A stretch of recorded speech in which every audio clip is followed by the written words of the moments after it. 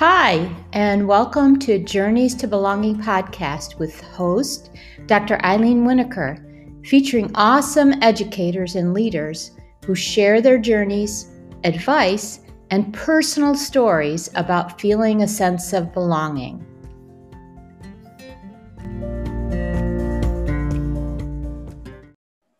Hi, everybody, and welcome to another episode of Journeys to Belonging. On my podcast today, I have someone who is a really, really important person in my life. And so I'm going to tell a real short story about why she's so important in my life. We met by accident at ISTE several years ago because I had put together with Barbara Bray a small team for the Global Collaboration Network scavenger hunt. And so my guest, Heidi Carr, was one of the team members who joined us. And I had never met Heidi before. We had such a fun time. And then 2 years ago, I guess the last ISTE, so it's about a year and a half, we all sat down waiting for a time to go to the airport and get out of the hotel. We were staying at the hotel, same hotel. And they were asking me, Heidi was asking me, and Melissa was asking me, Melissa Eddington, were asking me about my, sort of my life story. And I kind of put it all together and I said, people are really interested in my story. And so that really was the key to start me on the road to finding out a belonging and starting to write my book. So that's a really long story. It was supposed to be shorter, but welcome, Heidi. I'm so excited to have you today. Thank you so much. I am thrilled to be here with you today.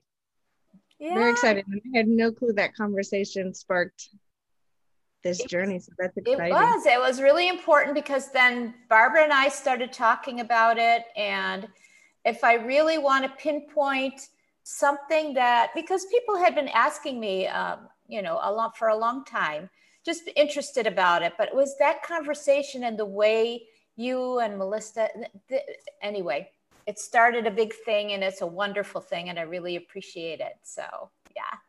But I didn't really tell them very much about you. I talked more about me and how influential you've been on me. So tell our listeners more about what you're doing, what you're up to. You're very busy. Yes. My name is Heidi Carr and I reside in Las Vegas, Nevada. I'm in my 14th year of teaching. I love it. I'm very passionate and I'm also passionate of able to help other educators spark their passions and interest as well. I teach in the 5th largest school district, Clark County School District in the U.S. And when COVID hit, our state superintendent from Nevada Department of Ed and other Nevada Department of Ed members created what they call the digital engineer. So they picked the top 100. You had to apply educators in the Silver State, and I am so honored to be able to be one of those digital engineers and creating content. And I actually have a book study that I'll be doing through Nevada Department of Ed through being a digital engineer. Wow. On the weekends, I facilitate code.org professional development, and I'm also currently the president of Q Nevada, which is the state's nonprofit tech organization to provide professional development for educators. And I love my job. I really enjoy doing what I'm doing. I'm always here, whoever needs assistance, whether you're a student, a teacher, or a family, we are truly better together. That's awesome. And to the listeners, I told you she was pretty busy. But she's doing stuff she loves, so I'm sure it doesn't feel like she's working. So, Heidi, the first question I usually ask my guests is, if I say the word belonging or feeling a sense of belonging, what's the first thing or first things that come to mind? One of the first things that comes to my mind is acceptance. and being supportive. So when you're being accepted, you're being supported. And that's what's great about our PLN network is we are very supportive of each other and cheering each other on as we go through the journey. Yeah, absolutely. That whole idea of community, which we'll get into a little bit more, because I know from knowing you and knowing about you and reading about your background, how important that all of that is to you. So it's obvious that you're passionate about communities of practice, professional learning communities, professional learning networks, and learning with along with other educators. Do you find a sense of belonging within professional groups? Do you look at it that way? Tell me a little bit more about your that passion that you have. Yes, I do feel a belonging, and being part of the different learning groups and communities. And even when you go to conferences and Voxer chats or Twitter chats, you're always being lifted up, recharged. You know, in education, some days we do have days where we're like, oh man, do I want to get out? But attending events, PDs, being around people that recharge you allows you to keep that spark going. And when you have off days, that learning network empowers you to say, it's all right. It's just one day. I can keep moving forward. Right. And that's what I love about the learning networks that educators are able to belong to. You mentioned Voxer. For those of our listeners who aren't familiar with Voxer or have heard of it, but aren't really sure how to get involved or whether it's worth it, because there's so much you can get involved with. Tell us a little bit more about how you use Voxer, how you recommend others to use Voxer. You know, what are some of the kinds of things that we can do on that? So what I love about Voxer is it's asynchronous. So you could go on whenever you want. Treat it, I always tell people, treat it like a radio station. You turn it on, you turn it off, you come and go. You can listen to as many conversations as you want, and it's free. If you buy the paid version, you'll be able to listen to more past conversations, but you don't need to. And we're all there for each other. And it's nice to be able to have a conversation.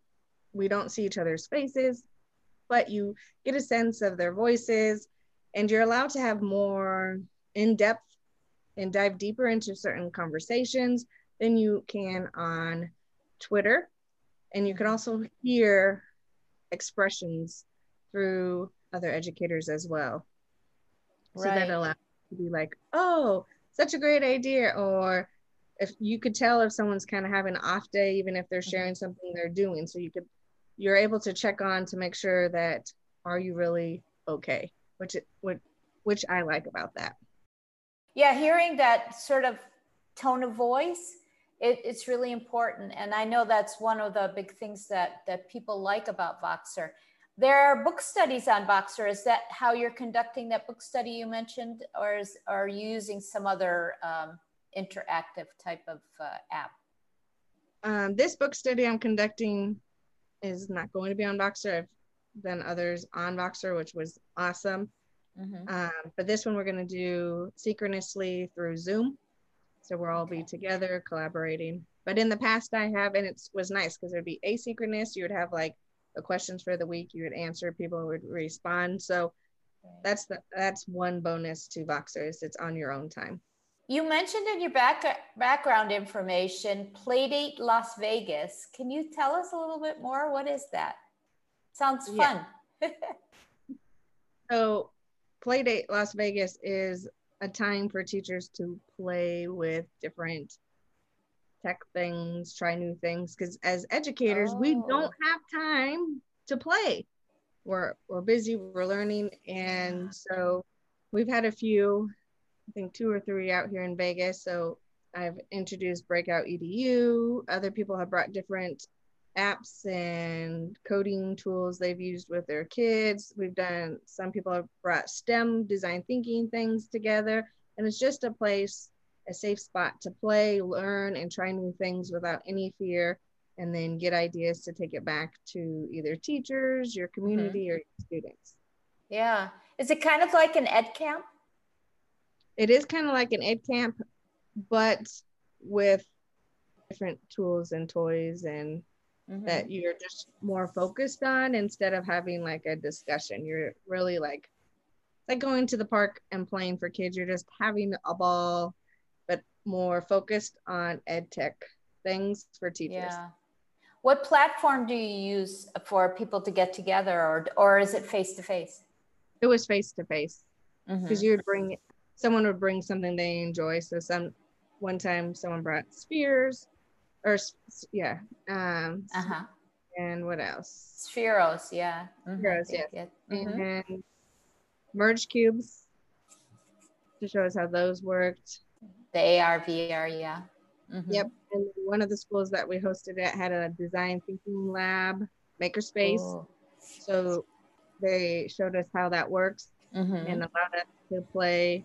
We've had all kinds of different Ozos, whatever apps, just a time to play with toys or tech apps don't normally have time with.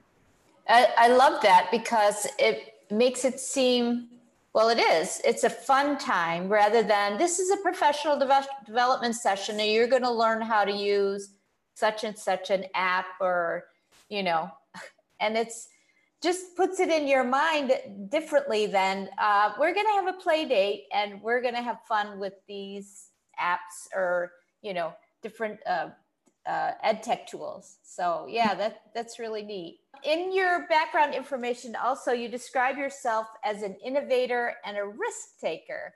So what are ways that you model that in your classroom? What maybe some sort of examples of that you would consider innovative, either lesson plans or the kinds of things that you do in your classroom with your students? So one thing I do with my kids is I give a lot of choice and voice. And this semester, they had a lot of voice and choice. So every Friday in my class was called Feedback Friday. So they would give me feedback, what was working well in our class, what wasn't, questions they had, and ideas. And I would kind of take that. Nice. And I've learned a lot from my kids. Kids always have great ideas. They always are learning. They have more time than I have to play on the web. Sometimes I wish I could go back. I remember when I was a kid and you had plenty of things to explore. I don't have that much time anymore. And so I take their ideas and we'll make them assignments.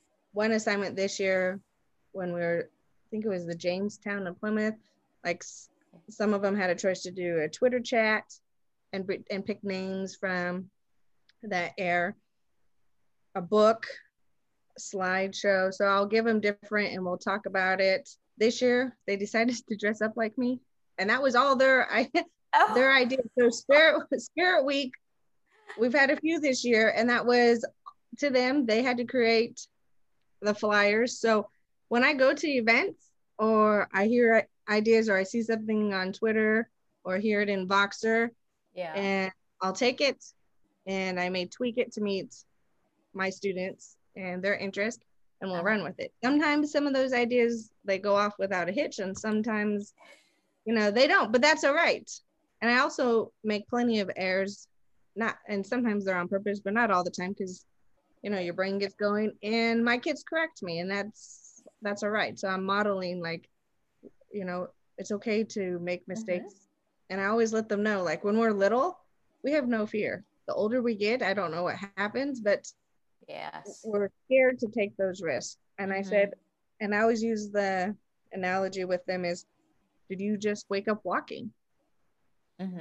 We fell, it took us forever to learn how to walk, and we would fall and fall and fall and get back up. So I use that.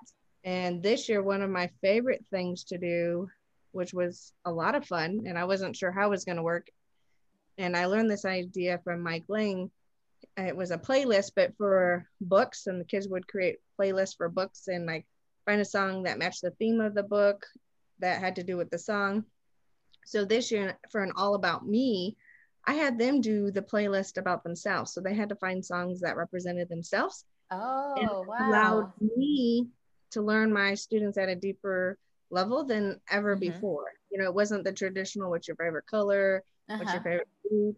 I got to understand who they were. Some songs were very cultural, and that was awesome because then I got to understand their history or family history. And then we created a classroom playlist using their playlist that they created for me. Wow.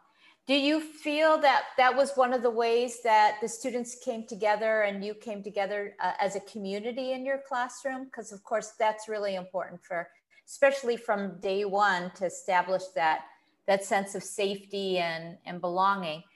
How far into the year did you do that? And did you feel that the students were okay with it? Were they excited about it? Yes, so I did that at the beginning of the year as to get to know them, and they were really excited. Some of them were like, are you really sure we could put songs that aren't in English? And I said, absolutely. Oh, wow. Absolutely. Yeah. The only requirement I had is the songs had to be appropriate for school because I wanted it for the playlist. And then I said, if you chose a song that wasn't appropriate for school, it just won't make the playlist, but that's fine for my eyes if it's okay with your parents. But it was a lot of fun. So even when their song came on, they were always, there's one particular young woman that would always get so excited. Oh my God, that's my song. So it's just those little things. And then I think every day in my class was also themed. And the two favorite days that the kids absolutely loved was Thankful Thursday and Feedback Friday. They always look forward to those 2 days. Wow. And I think building that community and camaraderie between all of us really helped, especially in a year like this. It's all of us. And I can't imagine being a kid. You're not understanding. We as adults don't truly understand it either. Right. And, you want to go outside and play with your friends. So we even had game nights. They asked Feedback Fridays, they would ask for game nights. So I let the parents know that this is what we're doing. If you want your kid to continue being on the computer for game night, some of them would just hang out and want to talk to each other. And that was fine. And it was fun to see that other side. And they knew I was there, but they did not remember at the same time, like they're, because I didn't interrupt their conversation. It was just like being supervised at the park or whatnot, but virtually. Yeah, what a great idea. So have you been virtual since September, or have you been back and forth? Is there a blended model that they call it? So right now we're still virtual. March 1st, pre-K through 3rd is going to go back into the hybrid model. So there'll be 3 different cohorts. So there's an A and a B and a C cohort. So A cohort goes to school just Monday, Tuesday in person, and then B is Thursday, Friday, and then C is fully distance. Yeah. It's been so confusing. You're right. It really is important that students feel that connection and the innovation and thinking outside of the box at this point is really, really important. I remember when in a year ago, March, when automatically everybody was, sort of virtual, and everybody was freaking, how do we create those same kind of connections and relationships, even though we had established those relationships from September till March, but it just didn't feel the same. And I think our teachers feel better about it, but they're still struggling a bit with it. You're used to having them with you in the classroom. Heidi, I remember that I was involved with you last year. I think it was last year. You had your students studying refugees. So tell me about that unit, or the idea for the unit. What sort of was the basis for you to teach your students about that subject? So I got one of my friends did this unit in Vegas. She worked with this nonprofit, and we called it the Egg Project. Every Generation Gives. And our students had, I want to say it was $5,000. Now I can't remember. I want to say $5,000 to give to a nonprofit. Okay. And so this nonprofit would give us different organizations to choose from within our local community. Mm-hmm. But the goal was so they could see what nonprofits do locally, Right. kind of throughout the US, and then on a global aspect. Mm-hmm. And so last year, I let the kids vote, and one of them they picked was one of the refugee nonprofits that we had. And so when you came, we were studying and we learned about the nonprofit, and then we did a project so they could see it more on the global stance. So we took it from the Las Vegas, because we do have a lot of refugees that come here to Las Vegas, and then to see how that helps, but then to take it to a whole new level. And they were so excited that you came, and it was so much fun. And it was a bummer COVID hit, because I know we had Yeah. some Yeah. additional plans, but that's all right. And the kids just loved it. We didn't get to finish the whole entire project because COVID hit. And Oh. so we didn't get to finish the other nonprofits for them to vote to give, the money, or because you could divide it up. They could figure out, like, maybe they just wanted each one to get 1,000, or this one to get 2, this one to get 100. So they had a lot of autonomy when it came to that. And Yeah. I was so honored that I was able to take that project, because my friend wasn't doing it anymore, because she was out of the classroom. So I asked her, okay, can I do it? Because I was able to see when she did it, and it was so much fun. And it's so much empowering for students to see what our community and nonprofits do, and to get them wanting to be a part of our community and volunteering, because that's what a lot of nonprofits doing, is helping each other out, Right. because we are together. And you start small within your own neighborhood, and then your city, and then hopefully you'll continue to expand outward. Yeah. Yeah. It's one of the types of innovations or lessons that normally we don't think about, because the subject is hard, and it's not something that we really necessarily go out to the community about. There are other things about the community that we think about. So it's wonderful that your students were learning about nonprofits, and because it's probably one of the last things that and volunteerism, it's probably one of the last things that they think about, unless their family members are involved in it, or they're a Boy Scout, Girl Scout, or their group a youth group that does those kinds of things. So that's really awesome. Heidi, I know you're really an inclusive teacher, and you make sure that your students feel accepted. You talked about that already, and you talked about the fact that it's really important to you that they reach out to the community. And you also talked about that About Me innovation that you did at the beginning of the year with the playlists. So what other types of things do you do to create that community or that feeling of inclusion for all of your students?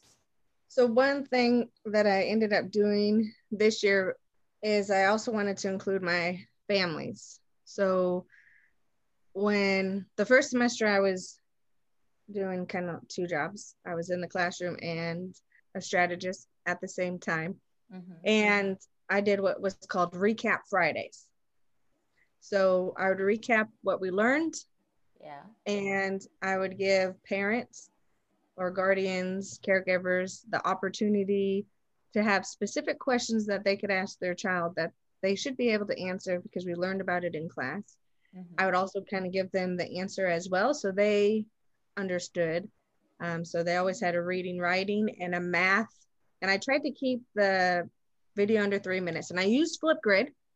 And nice. I would take the closed captionings, and they were in English and in Spanish. So I would use Google Translate to meet my families the best that I could. And one of my parents reached out to me and said, "Thank you so much. You're giving me the motivation to push through this school year." Some of them also said, "Thank you. Now I understand what you're doing," because how a lot of us learned math is not the same. When I went to school, right. It was all it was all memorization.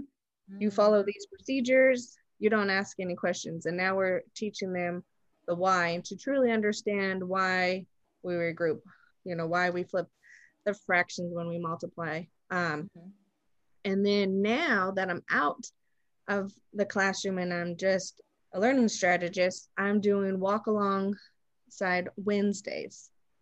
So I am using Flipgrid still, and I'm still using the closed captioning in English and Spanish, but I'm doing it for our entire school community and giving them different ELA and writing tips. So one that I did this Wednesday is you could take your old Christmas cards, Valentine's Day cards, and use it for reading fluency. And the kids could practice. Wow. Or take food boxes and cut them up and put them on a ring and flip through, and then they could practice reading that way. And then the other way when I was in the classroom is listening to my students, listening to my families. I gave my students surveys. Even though we did Feedback Friday, I would give them surveys. And I gave my parents surveys to see what I was doing well, what I could improve on, because I want to meet all my students' needs the best that I can. I'm not perfect, but my goal is to do the best that I can for all my learners, because we're all learn differently. We're all at different stages. So that was my goal. And then I did a lot of projects and would listen to them on how they want, and they would have some say in how they would want to do their projects as well. Yeah. You talk a lot about feedback from parents, feedback from students. I'm sure you take feedback from other educators, and that leads to a lot of reflection, which is really important in terms of our own professional and personal growth. And so I really admire that about, often we don't take that time as an educator, not because we don't want to, because we're just so busy and we just don't think about it. But it is so important to our growth to be able to do that. And I know how involved you are in professional development for yourself and for others. So it's wonderful that you model it all the time. Tell me a little bit more. You said you were chosen as one of the 100 Nevada engineers. Tell me a little bit more. You mentioned a couple of things, but tell me a little bit more about what are some of the things that you've been doing this year? What are the expectations of your role? And what are the kinds of things that you're doing to help other educators in that role? So in this role, we're all on different teams. So I kind of started out in the curriculum team, and then I moved to a different team. So I created some videos on how to use like Google Meet, Google Classroom. And then now I am going to be doing a book study. It's open to Nevada educators and outside. You don't have to be in Nevada to join the book study. Nice. And I'll have to include that in the show notes then. Okay. Yeah. And the nice thing about the digital engineers is, like, some of them have a podcast to share different things that are happening in the Silver State. There's going to be a Facebook group. Some of them, another one of our colleagues, digital engineers, is doing webinars on digital citizenship. So it's just educators coming together to help other educators, our students, and our families. And as education is changing and evolving, we want to make sure that our state is prepared and understands where we're kind of headed. So we're trying to provide as much professional development, sharing ideas on, like, some districts in our state are Microsoft, some are Google. So we have people sharing both. And one thing I love about our state superintendent, Joan Ebert, she always asks people, do you have a Battleborn buddy? And so that's part of who digital engineers, we could be one of your Battleborn buddies, someone to lean on, someone to ask for help. But any educator is really a buddy. And so reach out, make sure you have someone that you can lean on, especially as education is going to change. We're not going back to what it was prior to March 2020. It's going to change. I'm thrilled it's finally going to change. Yes, we hope so, yes. We don't know, but I'm going to stay positive that it's going to change for the better. And we're going to finally be able to meet the 21st century goals for our students so they can be successful when they at least graduate high school. Yeah, that's so important that you said your state superintendent models that kind of leadership and had the forethought that, because I hear educators all the time globally talking about the fact that you've kind of, you meaning the greater you, the system has pushed you into or sort of plowed you into this new age, and many people weren't comfortable with that. Many knew some of, of how to use some apps or ed tech or what tools and things like that, but the comfort level just isn't there or wasn't there. But they're sort of been left to their own devices. It's wonderful to hear that your state superintendent and the vision of the Department of Education in the state has said, look, we need these 100 people. We're going to take them out of the classroom and we're going to have them there for support. But in addition to that, look to your colleagues for support. Many times, because we don't have time built into our schedules, especially American system schools. Even here in Kuwait, we have the same type of scheduling with American curriculum schools. You don't have that time to reflect, to plan, to collaborate with colleagues. And when you do go to a professional development session, a lot of times it's somebody standing up at the front presenting something. So then there's so much to learn from each other. So how can we use the model that it seems like, and nothing's perfect, of course, but with state systems, there are always bureaucracy and things like that. But it sounds like your state is trying to break away from that as much as possible. What are some of the recommendations you could make for other systems, not just state systems, but other systems, the kind of things that you've seen in Nevada that should be expanded because they've been successful, or you perceive them as successful, as somebody who was in the classroom and is now sort of as a coach? So what I like about the model that, that we have started, it's a lot. We're kind of doing two jobs, which is fine. So some of us are in the classroom like I was, some of us are coaches, some of us on this project are district leaders as well. So nice. It's a very diverse group of people that meet outside of contract hours to make sure we're meeting. And I think when you understand your community, every school has a different community, every town has a different community, then you have state. So I think having those amazing conversations, and if we could all start having those conversations, and we all are, but in isolation, but start bringing it together on the forefront and start truly working together, I think would be so much more powerful instead of us always working in isolation and in little pockets. I think that would help take off the stress load for teachers, for admins, for superintendents as well. And I think it's important that we listen to our educators and our researchers in education. And I think from K through college, we need to start really working together when it comes to education. And when people that are on that, in the front line every day with your students, making sure the colleges are changing what they're doing to prepare teachers and making sure that they are truly ready. Are they ready to be able to teach virtually? Do they have the pedagogy to understand digital literacy? So now we have other things that our families have done an amazing job, and our teachers have, overnight. It's like a bomb went off and we're like all virtually. So no, not all of us were trained to have digital literacy. So we've all learned it together, but I'm hoping as conversations are being held that we're changing even that teacher pipeline and making sure they're truly ready for what they're going to be facing, because education is evolving. Our students are changing. My students from 5 years ago are not the same as my students currently. And as the world changes around us, we as educators need to make sure that we're changing to meet the needs of our society.